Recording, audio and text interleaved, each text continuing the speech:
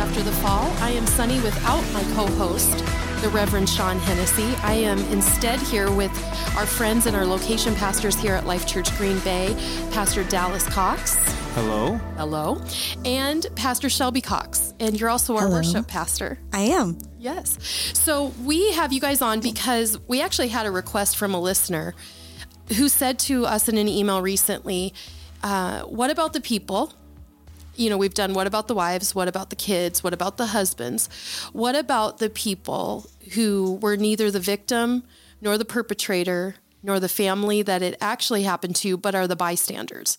The aftermath that is left for the people who maybe were the leaders on the team of the pastor who had the failure, or they're the team members that co-led with someone who has an affair, and they just are like, where do I go from here? Do I just ignore this? It seems awkward around my church family now. And so, Shelby, will you give us an idea of what you guys went through? We never say names or churches, but will you give us an idea of what you guys went through at a past church? Yeah. At a past church, we had just left the church when this started to happen. And so the person who stepped into my position and was overseeing the worship actually had an affair with another member of the worship team. And so who also happened to be serving in different areas and had close relationships with us as well.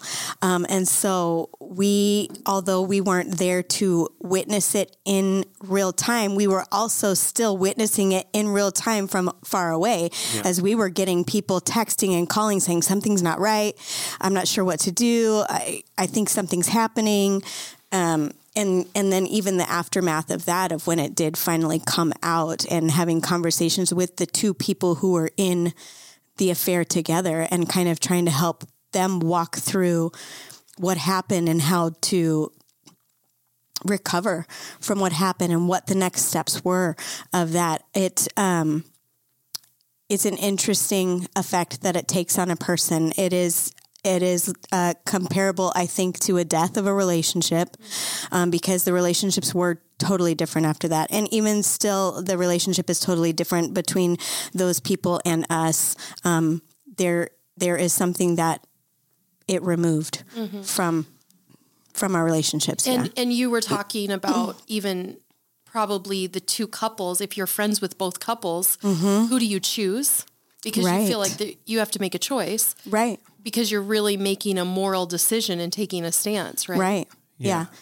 And it was in a way, it was like you had to make someone the villain. It was interesting, and I think it's interesting because people did, and it wasn't the same person. If you saw some people's point of view, you're like, this person's the villain, but the reality is they both made the mistake. Right. And, who initiated it? Yeah. And it must be their fault. Does this person have a track record for it? And so they were trying to simplify, but it's interesting, that we're on this podcast, because I think the mentality of this podcast was what we should have had in those moments when people were reaching out to us. We should have said, it's good that they have this. Now let's help them get back up. And so it's interesting now, because I don't think that happened initially. No. The initial thing was, how can we fix this? How can we fix this for the sake of the church? How can we fix this for the sake of the people? But the focus wasn't on how can we fix this for the sake of the family. Families.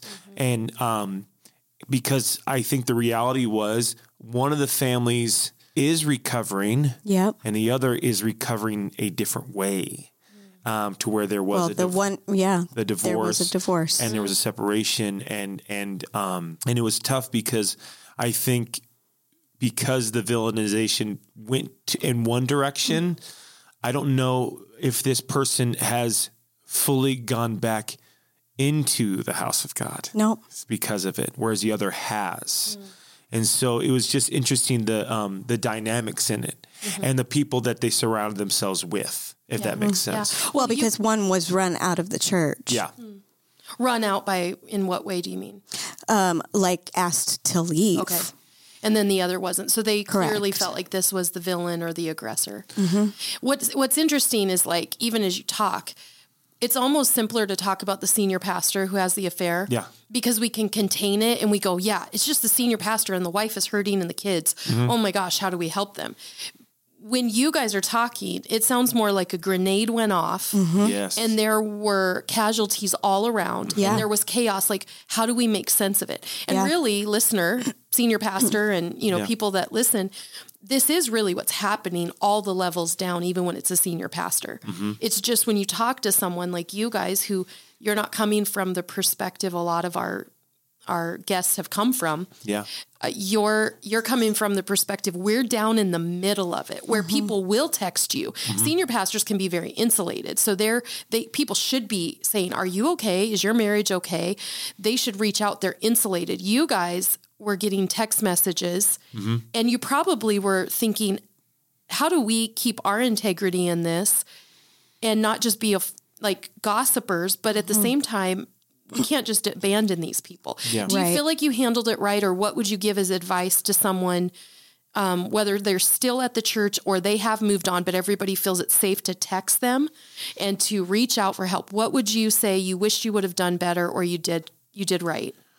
I did not think repair, to be honest with you. I thought of the next steps more than repair. With the one couple that I talk about villainizing, I have to admit that I did villainize one of the people. And I villainized, and even to the point I was trying to think of ways of this person moving on without this other person. And I don't think that was fair. And thankfully, the person that I villainized, there was some fall and a rising above. And it's good to see on social media that there is it looks like trust is there, connection is there. And so it was, so I think in one of those things I had to remove my personal from it, because I think I equated some personal triggers and things. But the one thing that I would say that is very, very helpful is to remind people that the church may make mistakes, but that doesn't mean you should push away from God. Right. That God has trusted, yes, people who are sinful and who have sin, in their lives, and it will happen in the church.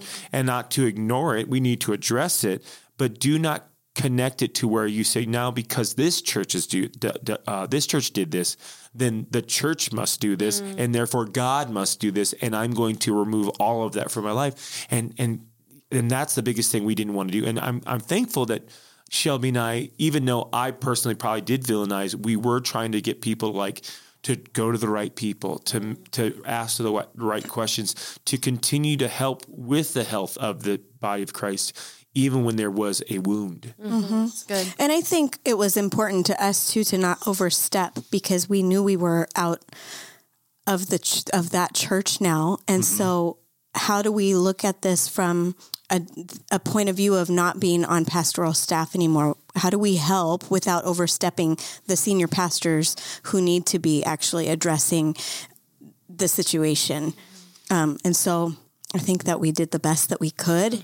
It was with the knowledge that we had. Yeah. With the knowledge that we had at the time. Redirecting back to the right people in charge Yes. who could make a difference. Right. Yeah. And ultimately to God, to not deconstruct and let it shake Right. you. Without making them feel like we were abandoning them as well. Yeah. Yeah. And, we're in a spiritual warfare series at Life Church, and we're 3 weeks in.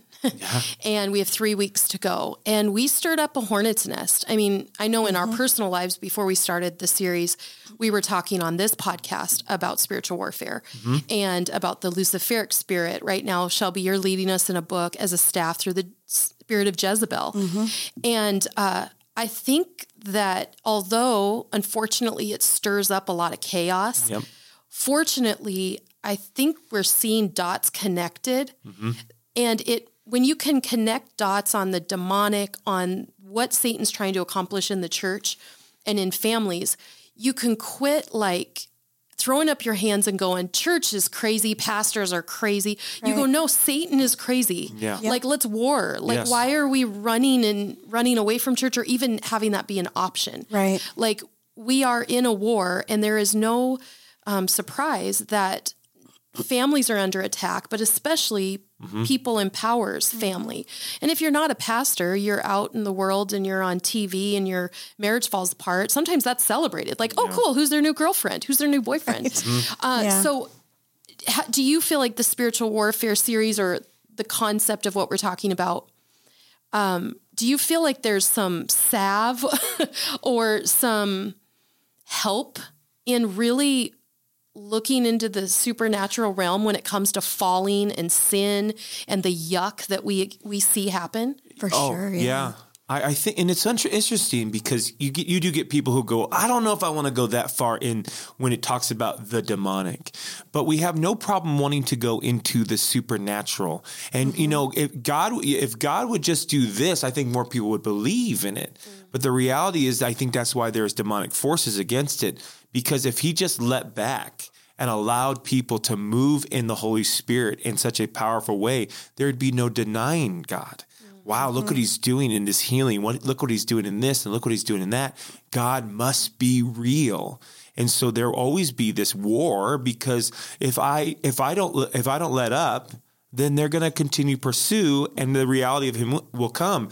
I win more people to me. This is, I believe, Satan talking, by not allowing them to believe I exist, by just being ignorant. Yeah. And so it's interesting that people will say, oh, I want to move in the Spirit. But as soon as we start talking about forces, they go, no, I don't want to talk about that. Right. Well, that's the reality. It's both things. Yes. It's just one with the other. If I want to move more in the presence of God, I have to understand that I'm also kind of the fight against the forces of evil with the presence of God in the name of Jesus, because it will come with it. The enemy would love for us to not go in certain areas and just, let's just do it in a practical way here, but let's try to do it in a supernatural way there. And it just doesn't work that way. And Shelby, before you go, what's just hit me as you're talking, Dallas, is we wonder why there's division in the church, like a church. Why is there division in a church I attend, or division in churches I've attended? And it just hit me because there's division in the big C church of don't go too far in the demonic, don't go too far in the Holy Spirit, like keep it right here. And if the big C church, where there's many different denominations that are going to go to heaven because they believe Jesus is the only way to heaven, good. Yeah. But then we can't agree on the spiritual supernatural realm. And a lot of that comes from, it's been abused by weird people, weird methodology, pushing people over. So it's like they were fake and being slain in the Spirit. Now I won't even let the Holy Spirit flow within my service because we're going to keep it tight. Yeah. It's so funny. I've had this scripture in my head all day, and I kept going, maybe I'll talk about it here. Maybe I'll talk about it here. In John chapter 3, there's a portion of scripture where, John the Baptist was baptizing people, and then Jesus starts doing that. And then it says that Jesus and disciples left Jerusalem and went to Judean courtside. This is in verse 22 through 27. Jesus spent some time there and was baptizing people. At the same time, John the Baptist was baptizing at Aenon near Salem because of plenty of water there. And the people kept coming for him to be baptized. This was before John was thrown into prison. Verse 25, a debate broke out between John's disciples and the certain Jew over ceremonial cleansing. So John's disciples came to him and said, Rabbi, the man you met the other side of the Jordan River, he's talking about Jesus, the one you identified as the Messiah, is also baptizing people, and everyone is going to him instead of us. John replied, no one can receive anything unless God gives it to him in heaven. You yourselves know how plainly I've told you I'm not the Messiah. I'm one here to prepare the way. And he talks about the bridegroom, but then verse 30 says he must become greater and I must become less. And so what happened was he's done all these things to bring in the Messiah. And now he's getting more attention. People go, I don't like that we're doing this. Look, now we're losing people. And John goes, that's great. Because it's not about it's about moving people in the right direction. And so I love that you said that, because I think when we move in the supernatural, people go, ooh, don't go that too far. You might lose people. And it's like, no. I don't care about my concerns. He must be greater so that I might become less. So if this is leading people to Jesus, I'm not going to allow it to lead to my fears. I'm going to keep trusting God and know that the Holy Spirit is a counselor, that is a comforter. So in those fears, I don't like that they're talking about this. Trust that the Holy Spirit's going to go, it's okay though, because I'm going to equip you. and I'm going to give you strength when you don't think you have it. Yeah. Well, the enemy doesn't want us to want to know more about Correct. him. So that fear of, oh, I don't know, that's exactly what the enemy wants you to do. That's the posture that he wants you to be in. I think like people are so open to acknowledging that they see angels everywhere. I saw an angel Or an angel number. in the corner, or I saw an angel in the clouds, and they're so open to talk about that. But yeah, the blinders have been put on, I think, willingly when it comes to the demonic side of it.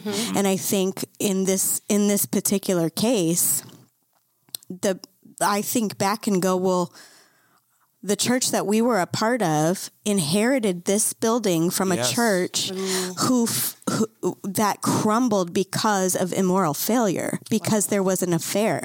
And instead of going in and praying over that and casting that out and turning to Jesus and the authority that he's given us, it wasn't handled. And instead, those spirits were able to remain and then come in and have its way again. I love where you're going, because we're seeing that, and we're all Pentecostal born, like came out of that and then kind of went, okay, let's chill out on the whole overly charismatic vibe, right? We all had our era of like, we just want to chill out a little bit. And like, yeah, we believe in the Holy Spirit.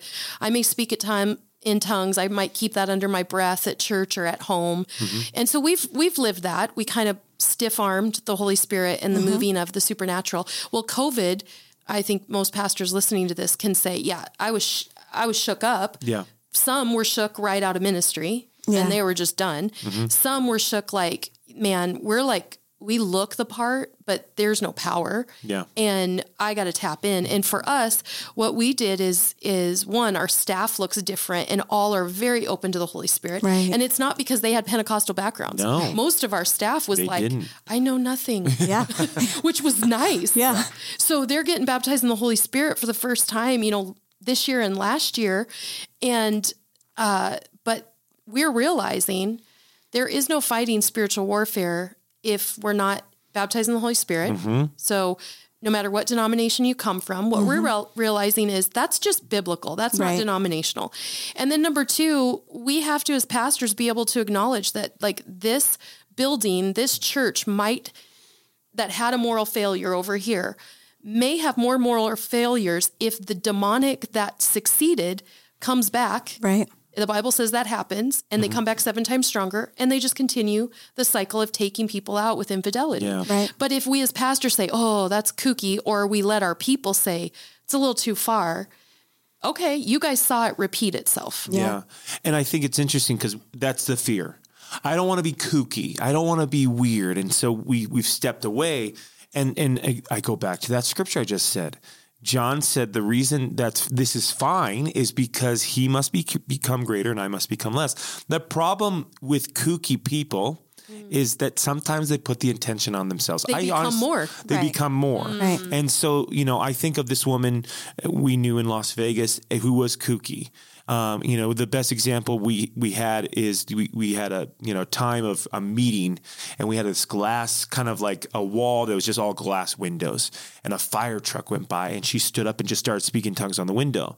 And again, there's parts of that where you go, okay, that makes sense. She obviously has a concern, but she just made it public to the point where I think people got turned off because it's like, okay, so-and-so is just trying to get attention right now. So it's like balancing that, so there's times where I do feel like God speaks things to me, maybe about an individual, but I don't need to go on the mic and just point out that individual. God told me, no, I have done it. And there was a time where it's just one of those moments where I do felt like the Holy Spirit was, hey, you need to say this to this person. And it was good things. It wasn't like correcting. Right. It was that I believed that God was going to surround him with people who need Jesus, and that every chair around him was going to be filled with people he knew. And that you're afraid, but don't be afraid. And so, but there was even moments where I said, I feel like I need to tell this person this, but I'm going to go to them. And I'm not going to go to them in a group of people. So it's like, ooh, look at Dallas. Look how cool, I want to allow the Holy Spirit I want to be obedient to it. And I want him to get the glory more than I get the glory. And so I think that's what you have to understand is, okay, the kooky killer is making sure you don't get the glory. That's really good. Well, and I think when it is authentically the Holy Spirit that's moving in that moment, the Holy Spirit, I don't believe, is going to make you look kooky. Because what does that do to God? It makes God look kooky. Yes. So why would he do that? Yeah. Kooky, like the difference of like, I'm worshiping and I feel like I need to bow on my knees right now. That might be uncomfortable and we feel like kooky in ourselves because I've never done this. We're not talking that. God might be like, you need to bow down. Right. Yeah. And we're talking kooky like, you need to go like make loud sounds and put your hands on the glass and kind of like everybody look. Yeah. Look we're at me. praying for the fire I'm so truck. holy. Yeah. Or going up to the front and, hooping and hollering and, turning in circles. And obviously people are going to see you because you're making a spectacle. There's a huge difference. Yeah. Yeah. I thought the verse, Pastor Dallas, you were going to is the one where it was in the New Testament. It was after Jesus ascended and the disciples were going and making converts. And then there was a point where they were saying, who are you a disciple of? Well, are you a disciple of him or are you a disciple of him? And they were getting in competition. Yes. And that verse reminded me, I mean, really the precursor to that was John the Baptist and Jesus. They're like, hold on, John, weren't you the dude? Yeah. And now Jesus is your competition. And I think in our present day, it's similar to then the next level with the disciples. Like, well, are you a follower of Timothy or Paul? Yeah. Are you an ARC person? Or are you a gateway person? Yeah. Oh, are you a follower of Jensen Franklin or are you a follower of Stephen Furtick? Yeah. And we can go, well, we're not like that. Well, and then what happens is we think that only those people can speak in our life. But when push comes to shove, those kind of people, those kind of networks probably aren't there when there's a fall. Yeah. The kind of people that are there when there's a fall are people like you who were worshiping and pastoring right alongside these people. So then they come to you and you're the real ones they're following and asking. And I think you guys brought up a good point, both of you, that the Holy Spirit can lead you from the stage and the mic. Yes. Or he can lead you one-on-one. And if they're calling and texting, if we don't have the power of the Holy Spirit, like I'd love to give a formula. I'm sure you guys would love to give a formula on here. This is what you do and don't do when someone calls you during a moral failure. Like they were calling you to say, should we out this couple? Yeah. Like you got the precursor, the actual affair, it's happening, and then the aftermath. Yeah.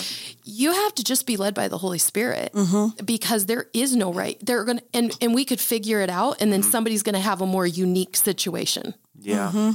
And so you guys are actually the ones that become the source. And if you're not willing to push them back to their pastor, push them back to God and the Holy Spirit, as you cannot give up on them, then you are tickled in the ears and you're like, ooh, are they a follower of me? I'll just handle this. Yes. None of us have the tools. Sean and I don't even have all the tools to say in every situation, call us, we'll tell you exactly what to do. Right. What we are saying is, don't let this get you away from God. Right. Yes. And that's the thing is we have to, as leaders, be so mindful of how we are responding because we will become their hero. Oh, I'm so glad you were here. And you have to redirect it. No. Because when that happens is when I let you down, then you're pretty much saying, well, God let me down too. No, I let you down. God did not. And so I think it's important as leaders that we keep redirecting. Well, what does the Bible say? What does God say? What do you feel like God's telling you? And sometimes I go, I don't know. What do you think? And I'm, no. No, I'm not your resource. God's got to be your resource. Now, I may give you scripture that has helped me and has helped a situation, but it's got to still be God. Yeah. And so I think in these moments when people reach out and go, what should we do? Well, one, you gotta go to what God says about this, because God's already figured out these scenarios. Yeah. We just have to know the word and know what it says. And so the listener who last week said, can you do something about the people for the people who are still in the church and just basically living in the aftermath? And, what do we say to someone who is like, listen, I'm left holding all of the balls that were dropped when this was brought to light. And now maybe I'm not even on staff. I'm just a team member. And I think the staff is getting counseling, but like, we're all just acting like it didn't happen. Like, what do you tell that listener? Oh man. I feel like in the midst of it, you have to remind yourself what God's called you to. And if God's in it, then he's going to help you through it. And so, it's interesting. My wife, Shelby, it helps me a ton. This mindset, this phrase that she does. And I don't know if she originated it, but I give her the credit for it. When something's going bad, you like to say what, dear? God's going to do something good. Yeah. Or God's up to something. God's got up to something good. If the devil's trying to get in it, God must be up to something. And again, and I said this earlier, but I did not say it on the podcast, so I apologize. We know that the enemy is not omnipresent. He's not omniscient. He's not all those things. But I do believe that he's been around long enough to see patterns and see what God's doing in people and in the church and go, man, I got to get in that. And so when you feel this, I can't do it. Oh man, we are not going to recover from this. We're going to be known as the church that blank. You have to understand that God can do all things and restore all things. And so people may go, yeah, I heard that church was a church that, that was. And then God did a new thing. And so I guess the question you have to ask those people, are you willing to walk through that? Because one thing we can say, all of us can say, is we've gone through different phases that we call it the pre-COVID and the post-COVID. And man, I'm glad I stuck around. Right? This is a good day. It's a good day. And there are people who they cashed in quick. They saw this stock dropping, and I'm glad it didn't. And I'm glad that God did something new, and God's doing something new. And so I would say that. I mean, even going off a different story and just coming back to us, I understand when you go, man, maybe this is a good time to go. And my father-in-law always told me this. When is a good time to go? And he says you should always go. God will release you when things are going good. I've heard that recently. Yeah. God will release you when things are going good. He will not release you when things are going bad because you think, retreat. No. Can God do all things? Can he do all things in all people? So if things are going bad, you got to stay in it. Wow. Because you got to go through it. But if things are going good, if things are great, then it might be a time for God to move you on.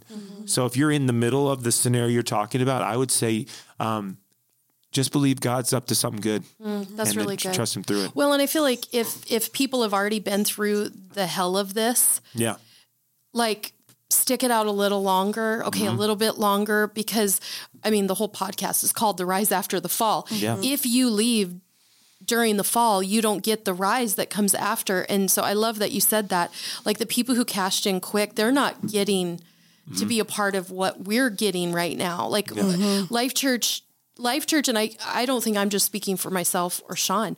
This is the best place Life Church has ever been. Yeah. And I'm so glad we're still a part of it. Me too. And there are churches that their greatest suffering will be the greatest story, that God is not limited by some worship pastor or youth pastor that has an affair. He's not limited to that. Yeah. And so I love that you said that. Shelby, I want you we don't have to end quickly, but I want you to take us a direction maybe to end this out. You're leading us through the book. What's the book? It's Jezebel. Unmasking the Jezebel Spirit. Yeah. Obviously, the Jezebel spirit, although it's not just in women, it is a spirit that can be in a man or a woman. Would you give us some insights and wisdom about this? Because there's some people that they listen to this podcast because they're suspicious of some stuff going on, maybe in their own marriage, maybe friends they know, or a year from now, they're going to come upon this. And I would love if they were armed and dangerous with the knowledge they need to know. Yeah. Oh gosh, now I feel like I'm on the spot. There is a lot. There is a lot for sure. One thing that is freshest in my mind, because we talked about it in staff meeting today, throughout this book that we're reading, one of the things that stuck out to me was the Jezebel spirit is one that is, I described it as a 2-star general. So this is the one that the devil calls in, or maybe doesn't call in, but comes in to lock arms with the troops that are already assigned here to this territory, to this region. And he does talk about in this book that this spirit will take out nations. It's that powerful of a spirit. It's not one that can be detected right away. It's a sneaky one that takes time, that anybody at any point in their life could could open a door to, and you don't see it right away. But the more that you feed it, the bigger it grows. And so, because when you say it's not like one you could name, so like you could probably feel a spirit of depression on someone, or if someone's like, I'm suicidal, you're like, okay, that's a spirit of suicide or anxiety. This one is so vague and subtle, and it actually goes after the top leader. It doesn't have to just be a senior pastor, the head of a department, the head of influence in the neighborhood. This spirit goes after, like you said, to go to the general. This one is like this one is like, so this one comes in and is like, okay, what are your troops do? I see troops that are tormenting. So, okay, this group of demonic spirits are here to torment for this specific reason. Let me come in and link arms with them and help them torment more. So this spirit comes in, is oftentimes linked with people who are, how do I put it? He talks about intercessors a lot. So they're to take out intercessors? Or, okay. We'll use the intercessor because they are already acknowledging the fact that they have a gift with the Holy Spirit. Wow. And so this demonic spirit will come in and almost trick you to think that what you're thinking is good, but really it's this Jezebel spirit. Sometimes the person, the host, is aware of it, and sometimes they're not aware of it. If it's a juvenile Jezebel spirit, they may not be aware that they're being used, that this is happening. For all they know, that they're hearing from the Holy Spirit, but they're not. Wow. Yeah. And it causes division, correct? It causes division. Because if you look at the story of Elijah and the prophets of Baal, he has a huge victory. And the scripture says afterwards that Jezebel comes out and says, I want to kill you. It causes him to run away. And so this spirit will try to get in, and it'll try to get in during victories. Right. So this spirit is big on manipulation, is big on, obviously power, but, self-focused. How can I get the credit for this? It feeds the flesh, and it also utilizes that intercessor and that I'm religious, because it's actually really good with connecting to religious spirits, right? Because it sounds and can be religious. Like, she thought she had access to talk to Elijah. Right. And Elijah just had a spiritual victory and then wanted to go commit suicide. I wonder how many times you get done preaching a sermon and the spirit over that territory is the Jezebel spirit to say, think about everything you said, didn't say, how you said it. Right. Because how many pastors want to quit Sunday or Monday? Right. Yeah. And I love it because you said it yesterday that we have to fight what we think with scripture, not with thought. And so you can fight the Jezebel spirit with the word of God. Right. You can fight it with not allowing, go, no, don't think that. Because that's what we'll do. Don't think that. No. how can I counterbalance that with God's word? Right. And say the opposite of what that is with God's word. And speak it out loud. Yes. Which can feel awkward. I said that in staff meeting. Like I've been to therapists in the past that they're like, look in the mirror and say 5 affirmations in the morning. I'm like, I felt awkward looking in my own eyeballs. Yeah. Like if I'm putting on my mascara, brushing my teeth, I'm not really making eye contact with myself. Like, I don't know what that is. Maybe I could do that today versus 10 years ago. But like we go, gosh, just say it out loud. Like people are going to think I'm weird. Yeah. But so I don't know. I suddenly got into reading a couple of years ago. So I read a lot of books, I guess now. I recently got finished reading a book about the Holy Spirit. And in the book, he talks about how the Word of God is, no, this was a different book. Now I'm getting them all mixed up. But this book is talking about how the Word of God we know as the sword of the Spirit. But he's saying we also compare it to the double-edged sword. But actually, it doesn't become the double-edged sword until we speak it out. Wow. So when we read about it, it's not yet a double-edged sword. It's still a sword. It still can do damage, but until we speak it out, that's when it becomes a double-edged sword. And so we have to fight those spirits with the Word of God, but not just in our heart. We have to speak it out because the double-edged sword is what mangles and I could get real gruesome. Yeah. Goes between the bone and marrow. Right. Yeah. Exactly. Yeah. Exactly. Wow, that's really good. And it's interesting. We were saying we can't find a practical way. There's one practical thing I learned in Journey to Wholeness that has been huge on fighting these thoughts is they tell you in Journey to Wholeness, and I can't remember which week it is, where you write down the negative thoughts that you may have. And so you write them all down and, or negative things. And then you go, okay, now what's the opposite of that? So you write down the opposite. And then the third thing is now find a scripture that can relate to that. And so therefore, to fight our thoughts, you have to fight it with the word. And so that's how you find the word. Yes, you may Google, scriptures on joy, scriptures on peace. But once you find that scripture, speak it out. Yeah. Speak it out over that and watch what happens because you don't let it just stay dormant. You kill it at the root. I love it. Yeah. And I wonder if that's why the scripture says out of the abundance of the heart, the mouth speaks. Because when you have the Word of God in your heart and then you speak it out of your mouth. Yeah, that's a good connection. And then the other thing in the Jezebel book and that part is that stuck out to me was that it causes a spirit of rebellion. And then it reminded me that rebellion in the Bible is referred to as witchcraft. We always talk about gossip is referred to as witchcraft, but rebellion is also referred to as witchcraft.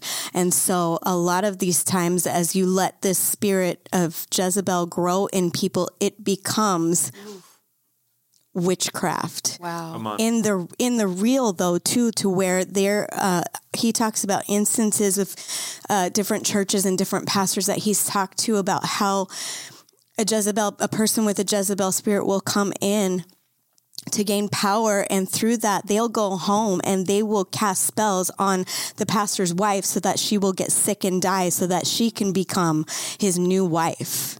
Well, and let's just face that. Yeah. We've had guests on this show that I'm imagining that happened, and they may have never called out, I am a Jezebel, I have a Jezebel, I'm going home to cast a spell. But they literally had the spirit, thought they fell in love with the pastor or the pastor's wife, and then went home and prayed to God, like, let them be mine. Yeah. So the way in which you said it is like what happened in the spiritual, right? What maybe happened in the physical. And like Satan wants us to stay in denial, right? That like, guys, come on, you're making it too spiritual. Bring it down to the 2-dimensional realm. No, what we're saying is if there are families being torn apart and there are affairs, there is a spirit involved. And the Jezebel spirit in a man or a woman is very likely because they want to take out those at the top. And if we're talking about pastors, it's the pastor at the top that they are all about. They want to destroy the church. Jezebel wanted to kill Elijah, the prophet of God. Yeah. So of course this spirit is at work. And to tie these things together, like Pastor Dallas, you're talking about the scripture and speaking that out. Sometimes we need to go beyond the ones that we get tattoos of. Yeah. Yes. Yep. We need to get past the Fearfully and wonderfully made. What are Yep. some of the other ones? Yeah.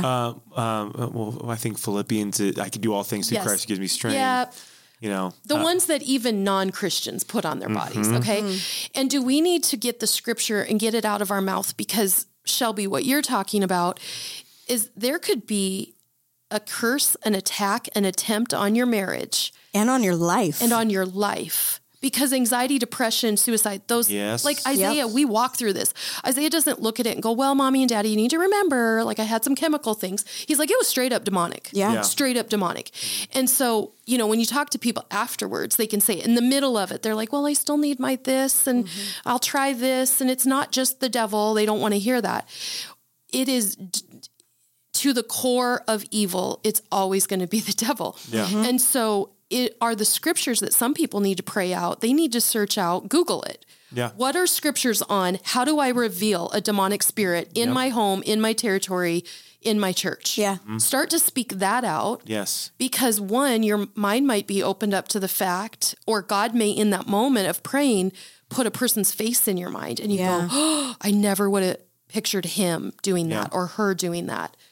We have that kind of power in the Holy Spirit. Right. Yes. I said it yesterday in my message. The opposite of God is not Satan. The opposite of Satan is not the fight against the Holy Spirit. The opposite of Satan is Michael, Yeah. an archangel. And then God said he put us above the angels, Yeah. that we have power and we contain the Holy Spirit. Even the archangel Michael doesn't contain the Holy Spirit within him. So the Holy Spirit is more powerful than Michael, who is the equal of Satan. Yeah. Yeah. The demons are lesser, 4 levels down of Michael, the archangel. So why do we think, and as Pastor said a few weeks ago, we're outnumbering demons 2 to 1. Yeah. We, the people with the angelic help of the 2/3 that didn't fall compared to the 1/3 that fell. Plus we're filled with the Holy Spirit. This is not to fear, but this is to wake up and Right. start praying over our homes and our churches in a whole new way. Oh, Yeah. yeah. And I mean, we are filled with the thing that Jesus said, I must go so that it may come. I have to leave. You guys need this. That's how powerful and that's how useful the Holy Spirit is. We should not fear anything with the Holy Spirit. It is part of the Trinity with God and Jesus. Why do we try to minimize it? And not Yeah. tap into it. Yeah. Right. Yeah. I mean, this is a 3-tier, group that Yeah. is powerful that we go, I just need more Jesus. You'll get more Jesus through the Holy Spirit. Right. Yeah. Yeah. I just need God to speak to me. God will speak to you through the Holy Spirit. Right. You need the Holy Spirit. And with the Holy Spirit, you can attack anything that comes your way. Yeah. It's good. So this is our outcry. I mean, this would be an extension of where we're at as a church, Yep. where Sean and I are as pastors, where you guys are as pastors. And so we lead it, you lead Life Church with us. And we're like, we want to tell churches, Yeah. Yes. you need the Holy Spirit. Yeah. Some of you have been void of the Holy Spirit. Yeah. Get him. Yeah. And I think because the devil is really good about saying, yeah, but that's not really real. Yeah. Yeah. It's Don't not need for that. today. No. Yeah. Wow. I mean, on all of our websites, I know every pastor has, they believe in the Trinity, but we just keep that one a little Right. under wraps. Keep it under a bushel. No. Right. Well, I'm so glad that you guys were here. My husband doesn't even know we're doing this, so we're going to surprise him. We're going to surprise him and say, we've got one coming out called The Aftermath. Ooh, I love it. Demonic. No, how we're going to win. no. So anyway, thanks for being a part. You guys, we talked a little bit about Journey to Wholeness, but of course that's our program that we have a retreat center in North Carolina for, or you can come into Green Bay. We'd love to help you because really it's neuroscience coupled with scripture. We don't believe that mental health and just the science is the answer. It would be nothing without the power of the Holy Spirit through the scriptures that tie in and relate and we rewire our brain, like the Bible says, renewing of our mind. So please reach out to us if you want to be a part of Journey to Wholeness or if you'd like to talk. We also would love to direct you to our website, theexchangecollaborative.com, to find out more. Otherwise, we'll see you next time on The Rise After the Fall. Hi, friends. It's Sunny again. And I just want to say, Sean and I appreciate your faithful listening. And we hear all the time that many of you are sharing this. In fact, we've had a few people say, I tell everybody I know, specifically other pastors and leaders, about this podcast. And so we may have shared in our early season 2 episode about the story of getting a retreat center that we're now going to call the Reserve, 20 acres, multiple houses, and the ability to house pastors and leaders, their families. We're going to basically say we're hosting the hurting, we're hosting the betrayed, we're restoring the betrayer. And so now we have a campus to do that on, a 20-acre property to do that on, as well as we'll continue to bring people into Green Bay, and we provide help in the finances for that and the housing for that at times as needed. Also, we'll continue to go to people. We've done that over the last couple of years, flown directly to couples in crisis. That's been an ongoing thing that Sean and I, Pastor Becky, Pastor Barry have done.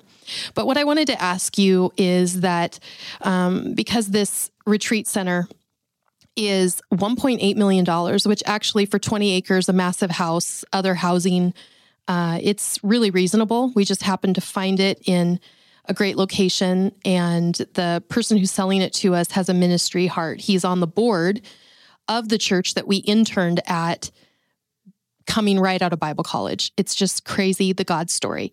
But we need to get $600,000 as the down payment. Now he's going to spread that over the first year. So it's $54,000 a month. Whew. Then after that, the $1.2 million that we will finance with him, those payments will start, and that's in the $70-some hundred. So $7,000 a month, plus utilities and expenses, but that's much more palpable than $54,000 a month. But for this first year, we're grateful that we didn't have to come up with $600,000 to even begin work on the property. We already own it. We're already doing construction. But what I would ask you is if you would consider, and you may say, it's me, I have, $100,000 put away for our church that we are going to start construction on something. Or you may say, I have $1.8 million at the church I lead, and we were breaking ground. But I feel this is the crazy thing. I've heard some crazy stories about pastors who, after having the money or praying for the money, and they get it for something God's having them do, God told them to give it away. But then God exceeded their expectation, and they came back and had 8-fold, 9-fold. I know of a church in Texas, this just happened.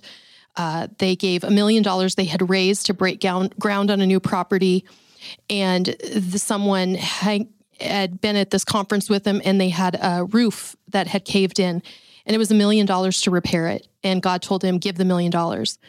Well, he did. And within a few weeks, they had a company come to them and offer them money for the land and to give them land they owned. And they basically were given about $8 million from their $1 million they gave away. So I just know that when Sean and I even have given $1,200, which was our first big gift when we were first married at a conference, and God told us, give everything. And we had $1,201 in our bank account, which was a ton for us. It was like our savings. We gave it, we got home, and we had a check in our mailbox for $1,250. Now, we made $49 on that, but it increased our faith. We made a lot of return on our faith and that investment, and knowing God will never ask us to give, that he doesn't have a huge plan. So I take this time to say, you might be the one that says, we're going to give you 1.8. You'll never have to worry about money as you do this ministry. You might say, we're going to give you $600,000 for the down payment so that you don't have to stress for the first year at $54,000 a pop as you build it out. Or you might say, we're going to give monthly, or we have something else in mind. Thank you for considering it. Thank you for stepping out in faith, and thank you for being a faithful listener to this. We appreciate you.